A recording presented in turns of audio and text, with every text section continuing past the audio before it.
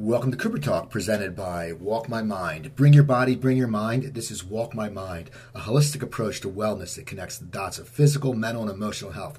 I'm your host, Steve Cooper. I'm only as hip as my guest, and I'm going to tell you, we have a killer guest today. He's not only an actor who is part of an iconic, and I mean iconic TV show, he's also a director, and he's a singer now, which is very cool. I don't know if he's a singer or a crooner. We're going to find out. My guest is Don Most. How you doing, Don? I'm doing great. Thanks, Steve. Now, I got to ask you, it's just, I want to talk about your acting, but the music, I went on your website, and it's fascinating. You have this show that's got like swing and 50s cool. How did you get into the musical part of this business? And were you always a singer? Like, what did you love music as a kid? Or what was your cycle to coming to this singing as a fruition? Yeah, great question. I was into it very young. I actually was singer before I was an actor. I grew up in New York, in Brooklyn, and I started pursuing it when I was like 13. I was going to a school in the city in Manhattan for singing and acting and dancing, and then I got picked from there to be part of this professional kind of review of kids 14 to 16 years old. It was 7 of us. And we performed in nightclubs up in the Catskill Mountains. I did it one summer. It was actually the summer of 1968, and I had a great time, singing in all the clubs and the hotels up there. And that was my first, as I like to say, my first love. And I always loved the great standards, the Great American Songbook, and jazz and swing and big band. And so I got my taste of doing it then, and then I took a bit of a turn after that summer and focused on acting for a while, and I put the music aside, and that's a whole long story, probably not worth going into now, but it then really took a backseat when the acting thing really started happening, and I moved out to LA when I was 20, and was supposed to be just for the summer. But then I wound up getting some work pretty quickly and I got some momentum. So my agent said, hey, instead of going back to school, I had one year left at Lehigh University in Pennsylvania. And instead of just staying for the summer, I wound up, they said, take 6 months off and, you got some mojo going, and see what happens. And I did. And then a bunch of more things happened and then led to Happy Days. So that was it. And I the music, I knew one day I'd go back to it, but I wasn't sure when. I decided about 3-4 years ago that style of music, which was not so popular in the 70s and 80s, but it's had a nice resurgence, in the last 15, 20 years. I said, if I'm ever going to do the music thing, I better do it now. So that's when I started really focusing on it again, about 4 years ago now. How do you attack that career? Like, because you're known as an actor, you've directed stuff, and, it's one of those things, most people who are creative have different hats, maybe, a comic can write. We all have different things going on. But how do you sit there and attack that when you sit there and go, okay, this is what I'm going to do? Do you just sit there in your mind and do you formulate a band? Do you decide, I want to just get my singing chops down? Because I'm sure if you haven't sang for a while, it takes a while to get your chops back. I don't know if you were singing the whole time, but it's something that you're going to be on stage. You're going to be, you have a product out there and your name's connected to it and you're a known person in Hollywood. So you want a good product. How do you start? I mean, how does it start? 4 years ago, you say, I want to do this. What's the building blocks to getting it going to where now I know you play at the Tellos, you played in Philly, you play around the country. What was the process for that? Okay, another good question. It actually, for me, it was the getting the chops back almost happened before it, and that led to the idea and vision of doing it.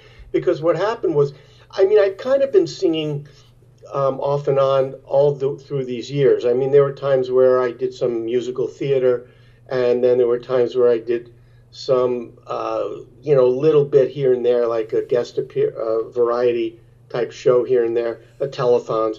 But what happened was, with the technology today, I discovered around 5 years ago, somebody turned me on to a software program that allows you to take a song. Let's say, I love all the great singers of the standards like Sinatra and Bobby Darin, who's my real favorite, and Nat King Cole and Dino and all the great singers. And I have, tons of their tracks. Well, you could, with this software, if the vocal was recorded in a certain way, center panned, and you put it through the software, you can remove a good part or almost all the vocal, and you still have this incredible track of arrangements that like Nelson Riddle did and Billy May and all these incredible arrangers that with a big band. And I was like, you got to be kidding me, I can do that? So that's what I always dreamed of, because I always loved the sounds of great big bands with great arrangements, and I was very cognizant of who the arrangers were, and I was always dreaming of being able to sing to that. So I became like a kid in a candy store where I started trying it with all these different songs I had of Darin's and Sinatra's, and some of them worked, some of them didn't, where I couldn't remove the vocal, but a lot of them did. So then I started going, oh my God. So then, with the technology, I was able to go into my garage band and put it in there and then start playing around and singing to it. And I was having just the time of my life singing to these incredible songs and arrangements. And then I'm listening to, and I'm going, wow, this is sounding pretty darn good. And I play it for people, and they're going like, oh my God, you got to do something with this. You sound incredible. And, the response I was getting when I played for friends and stuff. And just by doing it, I really got my chops, because I recorded hundreds of songs at home doing it. So that's when I said, okay, it was sort of encouraging me and giving me the incentive and inspiration to do it. So then, and fortuitously, I wasn't sure, how I was going to go about it. But then somebody introduced me to a manager who's based in Dallas, of all places. He used to be in LA, but he was from the jazz world and knows that scene. And then he said he listened to some of my tracks and he said, "Wow, you sound great." And he said, "Okay, you got to find a musical director." And he said I could recommend some, but there was a guy that I had worked with on a project once, and I really liked him, based on the East Coast, a guy named Willie Scapatone, and he lives in Long Island, and I thought of Willie. So he said, I'd love to do that, and then we started saying, okay, I got to start putting together a set list and, going through all the songs that I wanted to do, and some arrangements I had from when I was younger, and other ones we had to get written up, and so that started the process of putting together the show, and then he would put together. He found the musicians, some on the East Coast, and then we found some on the West Coast, and then when I do stuff in the middle of the, anywhere else, we pick up local musicians, but he'll come in with me, and then the manager at Casting New Lives is the name of the company. They got me my first gig at Vitello's in Los Angeles and Studio City, and the response was so great that, because I said, I'll see how it goes, and people, the response was fantastic. And then it just started from there, where then I played in New York at 54 Below and Iridium Jazz Club there, and theaters and all kinds of places all over. And then it led to me doing a CD, which is out now, called D-Most Mostly Swinging on Summit Records. And I had a blast doing that. That was a great experience, and I'm pretty proud of the CD. It came out really good. Incredible musicians, great arrangements, and so I'm excited. I'm getting ready to do a couple of shows coming up. Now, how did you go that first show? You're sitting there and you love singing in the garage, and you're an actor. You've been on stage. You do the gig, but the gig, but. How did that first show go when you're sitting there? You can nail it because you've been singing. You have a manager going, hey, this is good. You have a band behind you. You know it's going to work. But what was it like that first night you were going on stage? And how long was your show, that first show? Did you do an hour? Did you do an hour and a half? I mean, what was it like? Were you nervous? Or were you excited? What went through your mind? Well, I thought that, that it would be good because, I'd done it when I was young. and doing it that young, it's kind of like in you, almost like a bicycle, I guess, riding a bicycle. And but I'd also done it once at a jazz club way back in the early '80s, a couple of shows with a big band. So I had it in me, but still, it was a long time. And so as much as I had belief, you still have doubts too, because you just don't know, But doing it at home really helped me a lot, because it was like great rehearsal. Great rehearsal for me, and so that gave me a certain sense of confidence. So when it was time to do it, I was definitely nervous, but I was also very excited.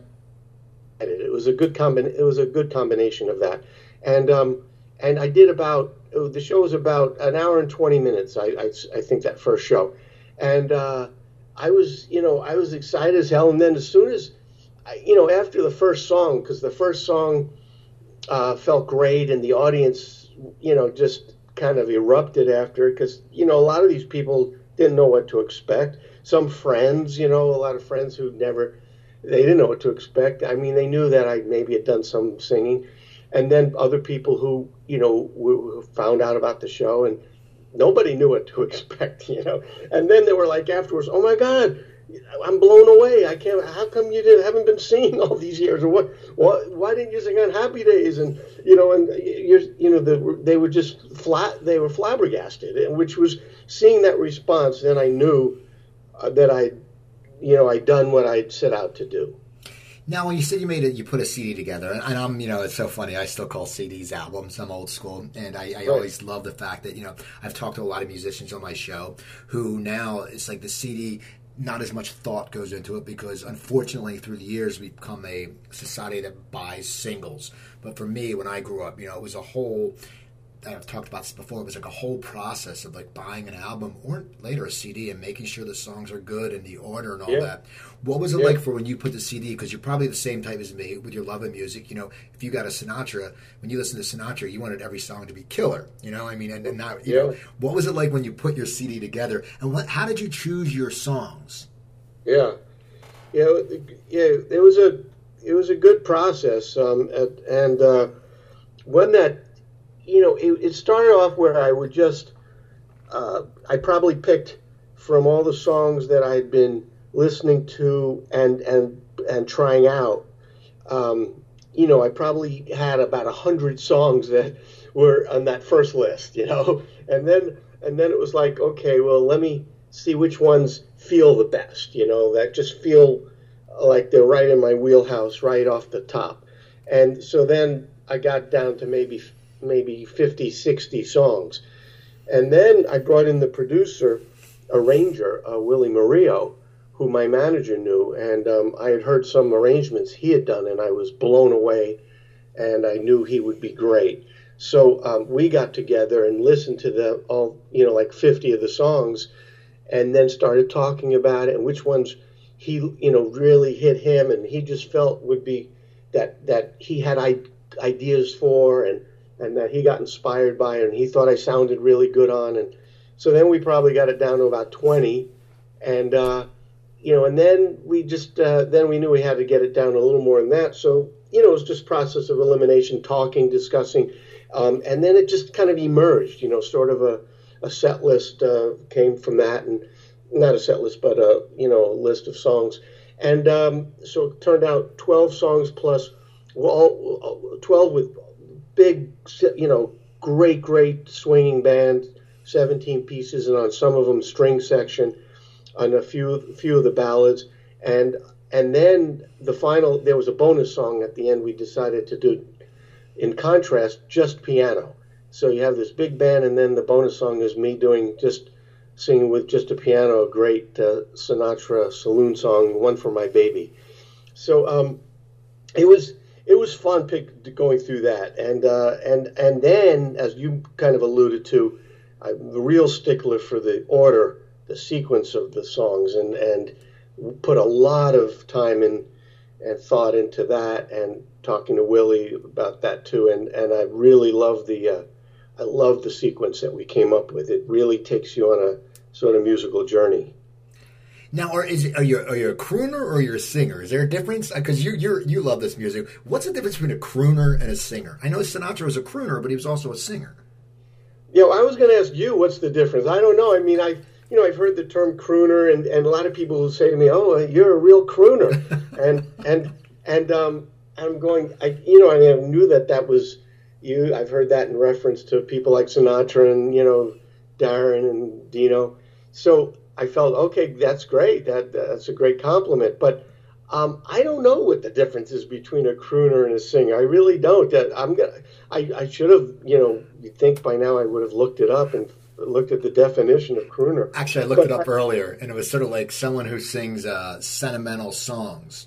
So, okay. But you see, look at all the stuff that Sinatra did and Darren, that was, swing and jazzy and all that. So is that crooning too? I definitely do some of the sentimental, songs as well. I have a couple of beautiful ballads on there, but I pride myself in being able to swing with a big band, and swing, or even sometimes it's 7 pieces, but it still has that feel, the jazz and sometimes a little blues, and my style tends to lean in that direction. Now, you said earlier you were at Lehigh, which I know where it is. I have friends who went there. And what were you going to major in? What was your plan in college that led you to taking the senior year off to go to LA? How did that happen? Well, when I first, I've been, as I mentioned earlier, I'd been sort of pursuing all of this, acting and singing since I was about 13. And then I started, after that summer when I did the singing in the Catskills, I started getting work in acting, doing a lot of commercials in New York and all that. And then, so my parents knew that, they were supportive, but to a point, but they wanted, as long as all this didn't interfere with going, all my high school studies and then wanting me to go to college and having something, solid as a base, because knowing the precarious nature of show business, and which is smart. So it was like, okay, we know how much you love doing this, but you need to go to college, and so it was like, okay, well, if I was going to use that as something as a backup, I didn't go to college to major in theater. It was going to be something, something completely more conventional and not in the artistic vein. So I entered Lehigh as an engineering major because, I was really always good in school in math and science, and my grandfather was an engineer, and 2 of my uncles were engineers, and my cousin was doing at school for that. So that's how I entered Lehigh, but which was known as a good engineering school. But after the first 6 months, and I knew my heart wasn't really in that. I was commuting into Manhattan for auditions and joining the theater club there and doing stuff. So I knew it was going to be, after 6 months, it was going to be tough to get through engineering, when my focus was still pretty split. So I switched majors and moved into the business school, and that's what I was majoring in.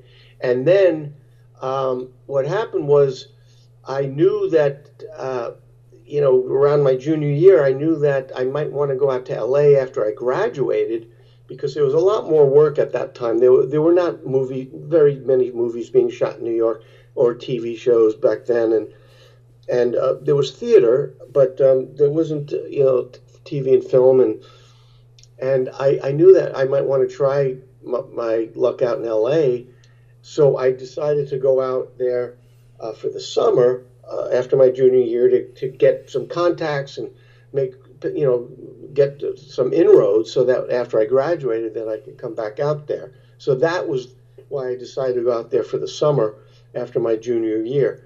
And I registered for summer school at UCLA, so I had a place to stay and a base, and got to meet people, and it was a great way to get sort of oriented out there. And but then, I landed a couple of, I had gotten an agent. I was able to get an agent because of some of my work in New York, and they sent me out on auditions, and I landed a couple of them pretty quickly. So that's why things sort of changed. Now, for Happy Days, because I had read something that Ralph Malph was originally going to be a jock. I don't know if that's right, but for Happy Days, what did you go in for the role of Ralph, or how did that audition happen? And did you get called back, or what happened with your audition for Happy Days? Because you said you were getting some work, but this was for that role of Ralph as a regular on a series? What happened was my agent, called and said that they have an audition for me for a pilot for a new show about the 50s, and so I initially just went in and met with two of the exec producers, Tom Miller and Ed Milkus, and they just, we just really talked, and then they called me in for to do a reading, an audition for the role of Potsy, and it was Gary Marshall and like about 10 other people in the room. So I did the scene for auditioning for Potsy, and then they called and said they wanted to screen test me, and I was one of, there were a bunch of people that they were testing. Among them was Ron Howard and Anson Williams, who had already done Happy Days a year and a half earlier, and it didn't sell. There was an earlier pilot, and then it didn't sell. But then now it's a year and a half to almost 2 years later, and in the meantime, American Graffiti had come out and became a huge hit, and Grease was on Broadway. And then I think the executives at ABC said, well, wait a minute, didn't we have a show about the 50s? Maybe we should do that. But they said to Gary, I think you need to make a new pilot. And they were concerned that Ron and Anson would be too old now, because it was 2 years later for them to be playing high school. And Gary thought they would still be fine, but he had to go through this whole rigmarole of screen testing other people, and he had to screen test Ron and Anson, who had done the part already. So I found some of this out later, but I was one of the other hopefuls that went in, and I was testing for Potsy. So then my agent, I remember, he called me on a Friday and said, okay, so you didn't get the part, but they liked your screen test so much that they want to put you in the show and sort of create another role for you and have you be a regular. And there was a small part in the pilot of a guy named Ralph Malph, and they said they'll make that, they'll expand that so that he's a running character. And yeah, the description at the time was, it was a small part. They described him as a guy who was into cars, kind of a jock, and that was it, and you could tell from the dialogue he was a little bit of a wisecracking guy. But the ironic, funny thing is, I was up at the same time. I was up for a really good TV movie that I loved. It was a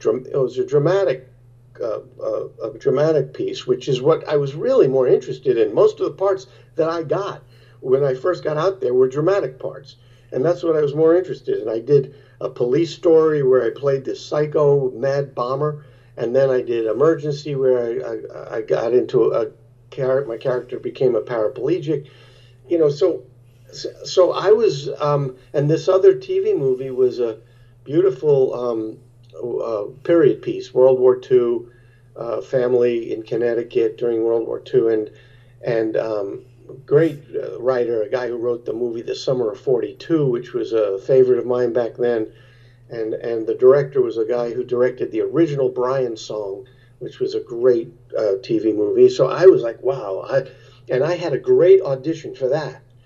And they told my agent that I had a really good chance of getting the part.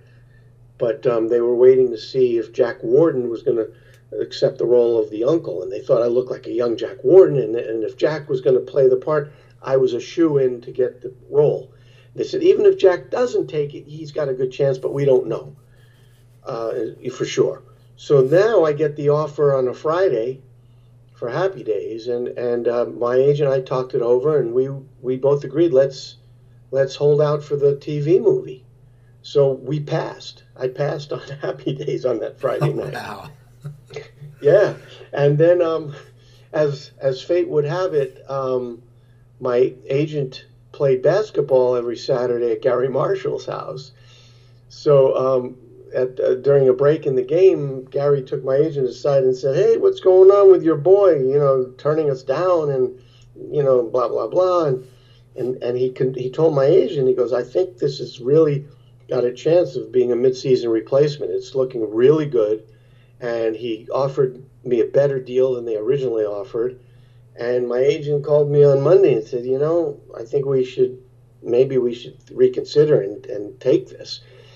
And I said, well, what about the TV movie? And he said, well, you might get that. You got a good chance, but who knows? You never know what's going to happen. And this, they have to know by like the end of the day today.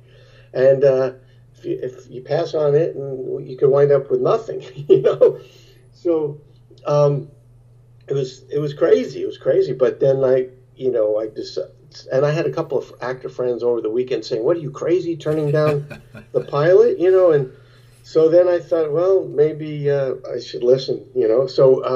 So we decided to take it, and that's how that happened. But Ralph at the time, it was just this small character that was originally supposed to be, he was in a car club and a jock. Now, TV was so different back then. Now, pilot season, there's millions of pilots. When you went on the first day of set and, you went to the shooting, did you think, as a young actor, no one ever knows what's going to happen in Hollywood, but did you think that this show, did you just feel a certain energy and synergy that you thought that this show would become an iconic TV show? You're young, which is funny, is you're on a break from college. That's the best part. You're like, I'm taking some time off. Whatever happens, I'll go back and get my degree. Right. But you're doing that. But what was your feeling when you first walk on the set? And, as you said, you had played the dramatic roles, but now you're going into a comedy and you're a series regular, not a guest star. Yeah.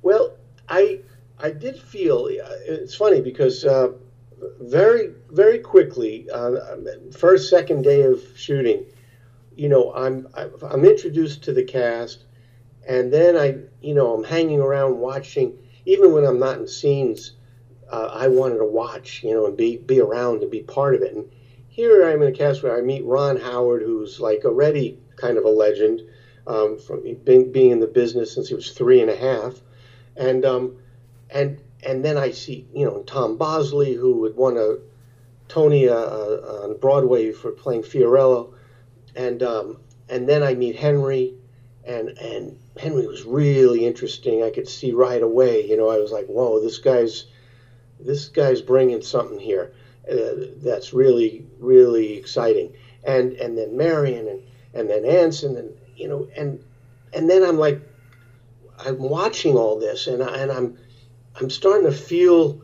I was feeling something, but at the time, it's hard to know. Like, I remember calling my parents back in Brooklyn, and I said, I'm feeling really good about this. I think there's something, I think this is going to go. I really think this is could be something. Now, did I think it was going to be, some iconic show? No, I wasn't thinking in those terms, but I was thinking, I did have what I thought was a really good feeling about the synergy, as you said, and the chemistry and the talent, and something that it factor.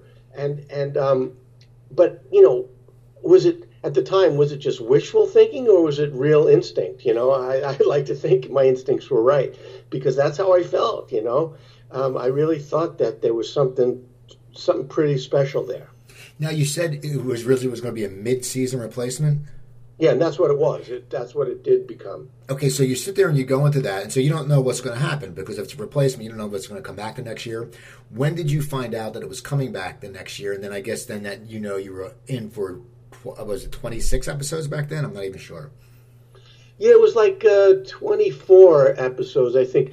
Well, as a mid-season replacement, it's not like a summer replacement where, well, it's a tryout and they'll see. A mid-season replacement is like, for some of when they cancel some shows fairly early, they need to replace it.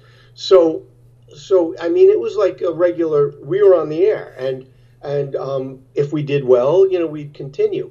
And the first season, we were sort of like a minor hit. I mean, we weren't huge, but we were successful. I mean, it was enough of a hit that it was generating some excitement, and we knew that we'd go another season, at least.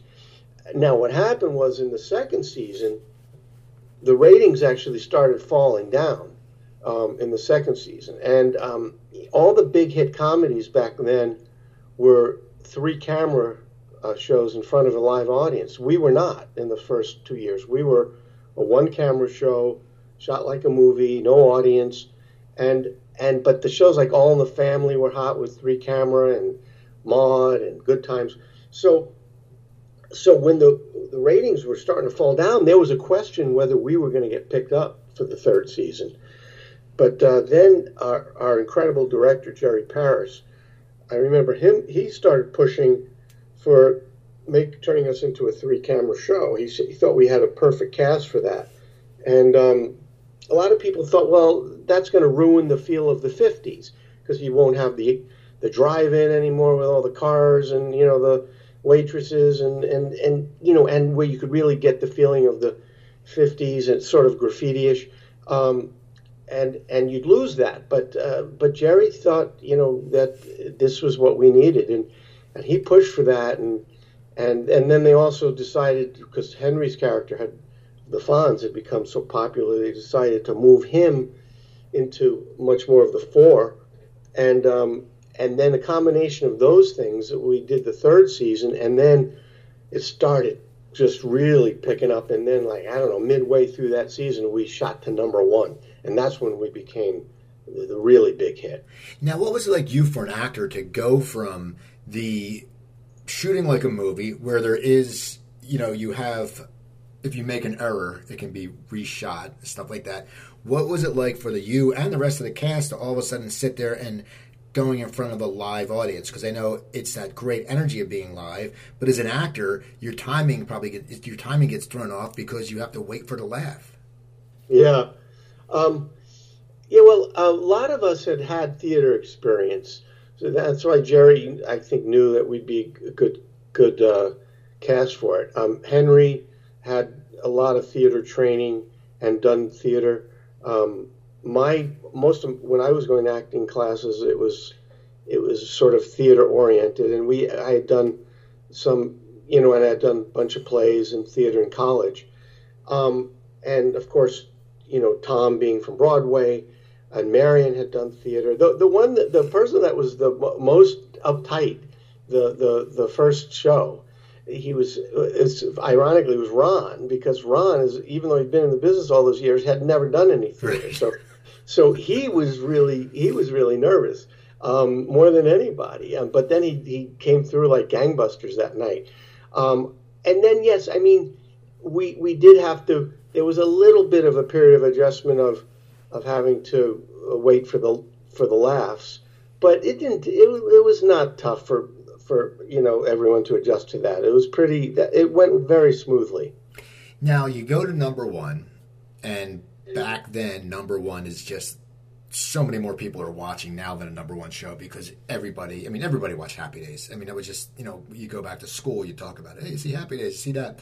How did your life start changing? Like, were you starting to get recognized a lot more? And how do you, and you were a very young age, and you basically, this was one of your first gigs. I mean, you had done some, when you got to Hollywood, you had done some guest stars, which were, dramas, but now you're in the everyone knows who you are. What is that like? I mean, did your life start changing?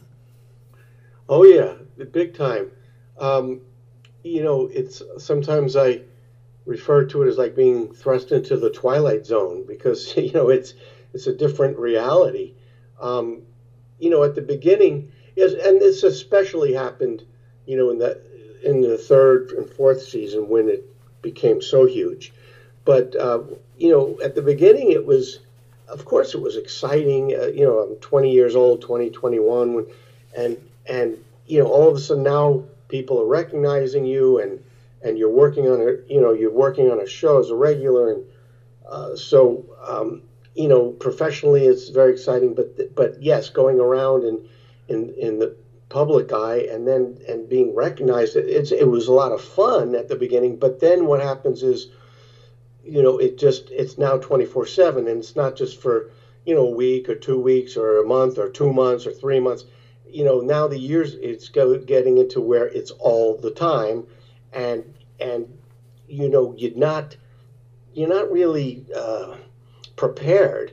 You don't have training for that in acting class. They don't train you how to deal with that sort of thing. I guess you need a psychiatrist for that, because it's such a paradigm shift in your life that you're going from you're being just a sort of anonymous or whatever, and then to where, especially like I said later on, where everywhere you go, you can't go anywhere without being recognized, and it changes. Your like I said, your reality is now different, and it was tricky. It's to navigate that, and when you're young, luckily, it wasn't like I was 13, 14, 15 years old when this happened. I was more of a young adult. I'd been through normal childhood in Brooklyn and high school, public high school, and then college, and so I had a great family. So I had a good foundation to deal with it, but it's still tricky, and it could be very seductive and all that, and you can get pulled in wrong directions. But so there were some tricky times getting through that and adjusting, but thank God, I think the fact that we had each other, we had such a good group of people that we all respected each other so much and grew to love each other, and we had great mentors like Jerry Paris and Gary Marshall to help keep us grounded, and Tom Bosley and Ron Howard, who's set an example, So luckily there were a lot of like I said, grounding forces at play there for us. Now, when you said, you guys went to number one, and now, that's everyone's goal was to go to number one, but it's like anything in sports, when you're number one, it's hard to sustain that. Now, how long did you guys stay for number one, and did you feel a pressure to stay at number one? Not, let's say, from the network because you were a hit, but from, like Gary's, creator, and, did you feel pressure that he wanted to stay at number one? I mean, did it start changing the set at all, or when you're number one, does it change the set? It's hard for me to recall that kind of specific dynamic. I have a sense that once we got up there and we were firing on all cylinders, at the beginning it was just a great creative high, and it was, we were excited, and I didn't remember feeling a sense of pressure. Maybe I think maybe after getting into the fifth season, where I felt like, okay, I started to see some of the scripts, I don't know, just not being. It's hard to sustain. It's more of a factor of trying to sustain the quality of because you've been doing it for all those years, and to keep it fresh and without it getting a little repetitive or stale. That's the challenge. And then I guess maybe around that time we started feeling the pressure. I felt it more in that, okay, it feels like the quality isn't quite, there'd be some great shows still, great episodes, but then there'd be some where I'd feel, oh, this doesn't seem to be as good as, as what we've been doing. And then that kind of continued in the sixth season, and then I left the show after the seventh season when my contract was up. Ron Howard and I left after the seventh season, and I definitely felt like the direction the show was going wasn't sort of evolving and growing anymore. It was sort of just repeating things and getting a little cliche, you know. Now, when you said you left, did you decided not to resign, and Ron decided not to resign? Did you want to venture other pastures because you said you felt it was getting not as fresh for you? And it's right. I mean, how far could your characters go? You know, you guys were, you know, it's like anything. It started off you guys were in high school. I mean, what was one of the reasons why you left? Yeah, there were several. I mean, the fact that I'd been doing this character for 7 years and it wasn't, it was feeling like it was just repeating.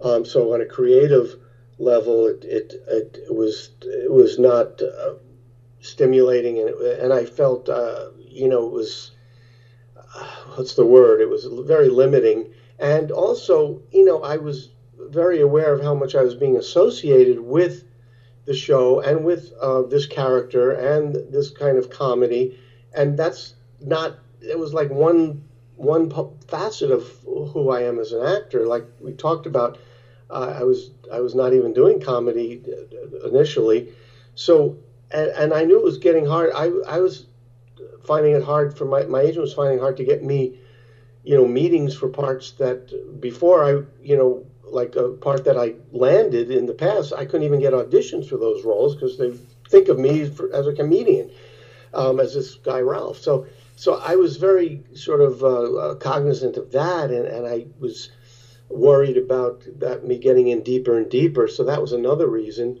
and so I guess those were the big reasons.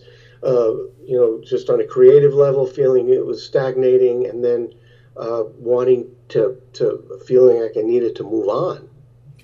Now, when you were on set, because all you guys did have theater background and stuff like that, when the scripts came out, did you guys have any, because a lot of shows improvise now, was it all straight by word, or did they give you a little radius where you could improvise a little bit and add some of you to, let's say, the Ralph character? Oh, yeah.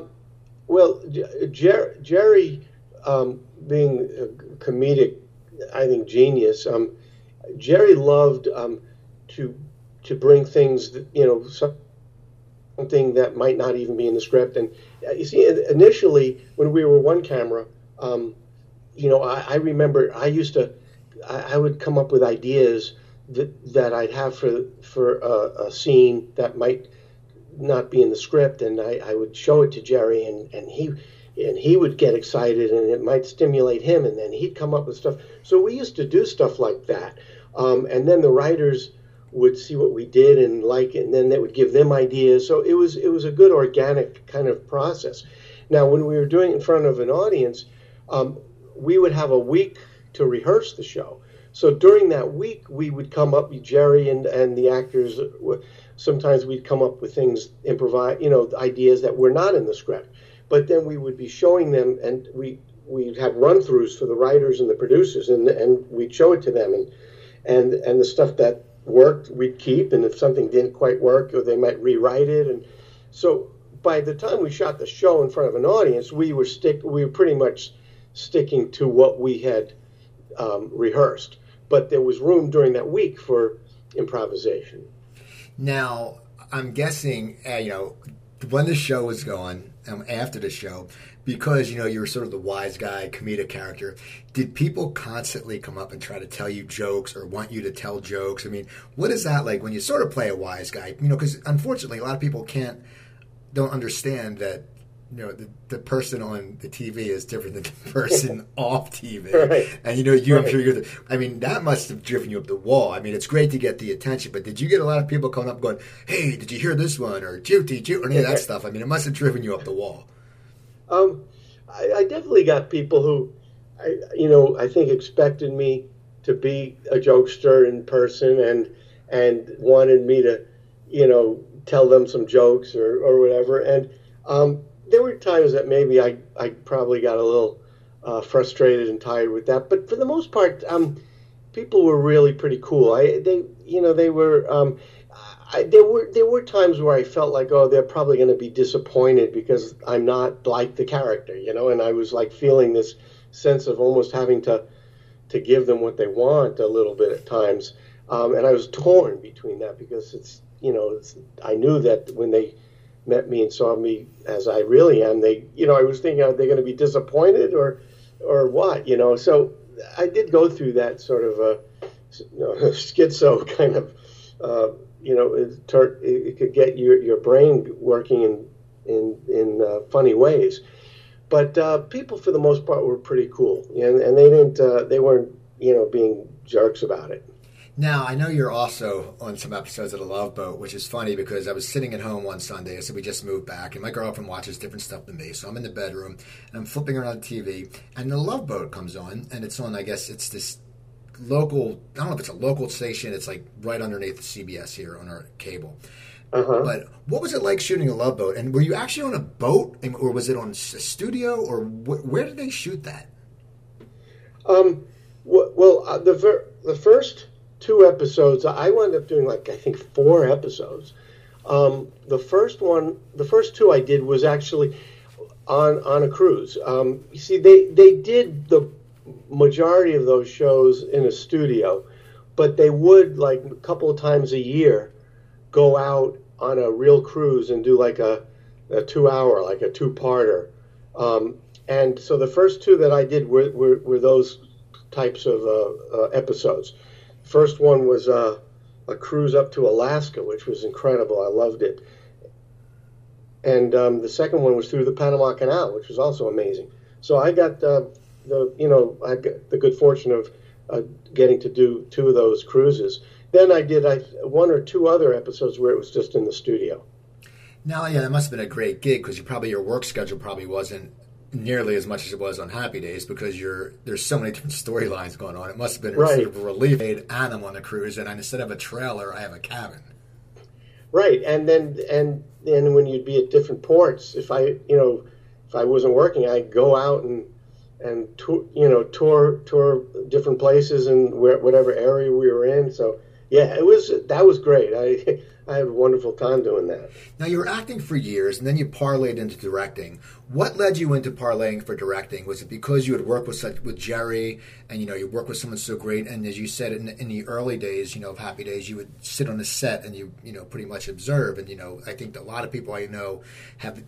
That's why they've gotten into directing, because they observed it and they felt they knew they had the eye for it, and they felt they knew how to work with the actors. What made you decide to get into directing, and how did you go about getting that first gig? I mean, it was a movie called The Last Best Sunday? That is correct, yes. Well, I knew, yes, working with Jerry, working and Gary Marshall, the first movie I acted in as a independent film for Roger Corman's company. It was my first acting partner film. It's called Crazy Mama, and it was directed by Jonathan Demme, who passed away in April. Great director, directed Silence of the Lambs, Philadelphia, and on and on. I mean, an incredible, great director. So this was my first film, and I worked very closely with Jonathan on that. It was a road movie, and we were together a lot, and I had Cloris Leachman who was starring in it. So, working, and I observed at Paramount, I'd go and watch when films were shooting sometimes. So, and then I had also the great opportunity of Ron Howard coming to me, in the 3rd season, saying, he says, I want to make an experimental film so I could show people, because he had wanted to direct for a while, and he wanted a calling card to show people. So he said, I have a story idea. Do you want to develop it with me? He said, I'd love for you to play the lead, and I'm going to direct it. We'll shoot it on weekends, in 16 millimeter. And I said, yeah, I'm in. So I worked with Ron on this project, developing the story, and then him directing me. We got about halfway through. And then he got a job to direct. But so, those experiences were, invaluable, and certainly inspiration for me and I knew that I'd want to direct at some point. And then I guess it was in the early 90s where I'd been doing some theater, and then I met somebody who ran a theater in LA, one of the small equity waiver theaters, and I mentioned to them that, I'm interested in maybe directing, because I thought it would be good to try it out first, in that vein, in a small theater, and where it's not like crazy pressure and all that, and so it worked out, and I got to direct a play at that theater, and I had a great experience, and it went really well. And then I did a bunch more, and then I started looking for material that I could, adapt or find a way to get it set up to do as a film. And I was lucky. I met somebody who introduced me to a writer, and I loved a couple of her scripts. And one of them was very suitable for a lower budget type of a project. So I optioned the script, and then I met a producer, a guy named Michael Murphy, who had produced a bunch of movies, and he liked working with first-time directors, and we became friends, and so we started talking about it, and then we were able to raise some money privately to do the film, and that was The Last Best Sunday. It was a very dramatic film, but a great experience, and it turned out really well. Did well in festivals, won some awards, and then we got it sold.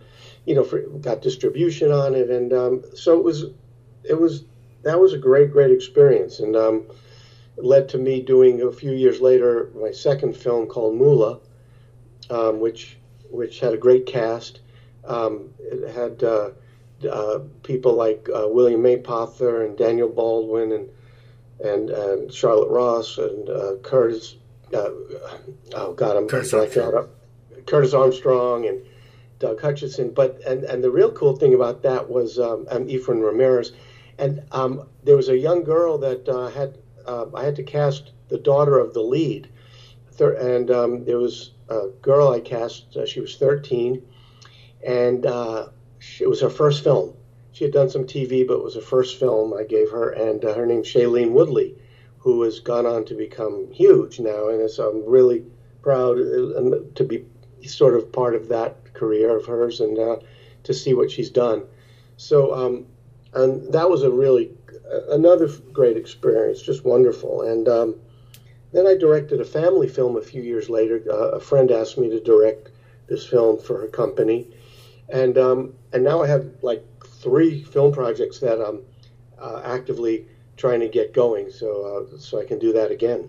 Now, what is it like going from acting to directing, for the fact that just the workload? I mean, as an actor, you have your time down, your time up, but the director, you're always thinking, you're always on the go. It's probably for 24/7. Did you enjoy that? And that is somewhat of a pressure, because it's you're helming the whole production. Did you felt you transitioned to that very easily, and maybe because you did it later in your life than when you were really young? Yeah, I mean, it was good that I did it when I did, because I'd had, a good amount of experiences to draw on. And a lot of people said to me, you're going to find out that you know a lot more than you think you do. It's going to come to you instinctively because of doing it so much in front of the camera and working with all these people. So, and it was true. I as much as I was excited about doing that first one, I was scared, because it's a whole other thing, like you said. I mean, it's not like you do your thing and as an actor and then you're done. I mean, it's everything from the beginning, for months before you even start shooting, all the way, and then through shooting and dealing with every aspect of it. Not only the actors, but the set design and the wardrobe and the camera, the lighting, and everything in between. And of course the actors. So, a million decisions constantly being made. So it was a whole other animal completely. But I really enjoyed it. It is. I felt definitely more pressure on that than in anything else I had done. Definitely more pressure.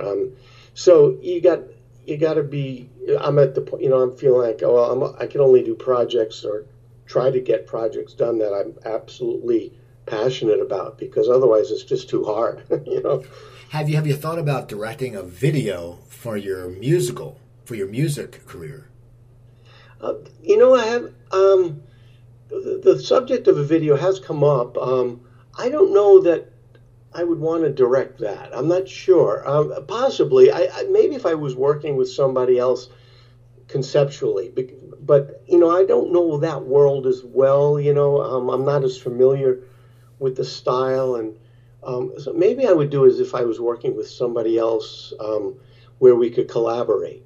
But I think I would need to do it in that fashion. All right. Well, now we have to go soon. But the people that you meet that come to your shows, do they come, a lot of them, because they knew you as Ralph Malph, and then they come, and once they come, you hook them, and they come back or more? I mean, what's the normal first crowd? I'm sure the second and third crowd are people that really dig your act. But the first crowd, is it people these days? Is it people that know of you from TV, so they come out, or is it people that just have heard your music and then they dig it? I think it's a combination. It's tricky because people who know me from Happy Days, they don't have a clue about, well, maybe a little clue because I did sing a couple of times, but for the most part, they don't know what I do in this vein, and they probably like, well, what is he going to do? Is he doing stand-up, or he's singing, and then so in some ways it almost doesn't help. It can almost work against you. But then there are people who maybe just curious enough or such fans of the show that they're willing that they want to come and see me, and so that there is that. And then, but luckily there, and then of course in like in LA, New York, a lot of times it's people who know me, friends, family as well. But what's starting to happen more and more, which I'm very happy about and hoping continues, is that people are becoming a little bit more aware, based on, I guess, the shows I've done, some of the press I've received, other interviews I've done, some of the videos that I have out on like YouTube and other like shows like this that I'm doing of yours, so that it's starting to get out there more, so that people have an awareness of it. So that's what I'm hoping and my CD.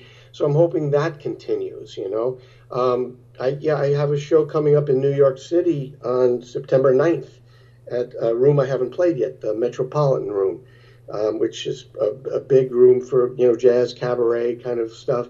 So I'm looking forward to that.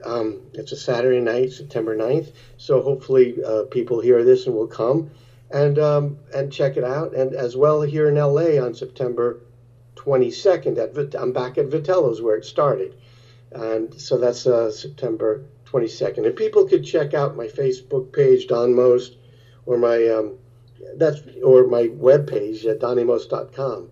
And they'll be able to find out about show, my schedule and stuff. Now, and where can they buy the CD?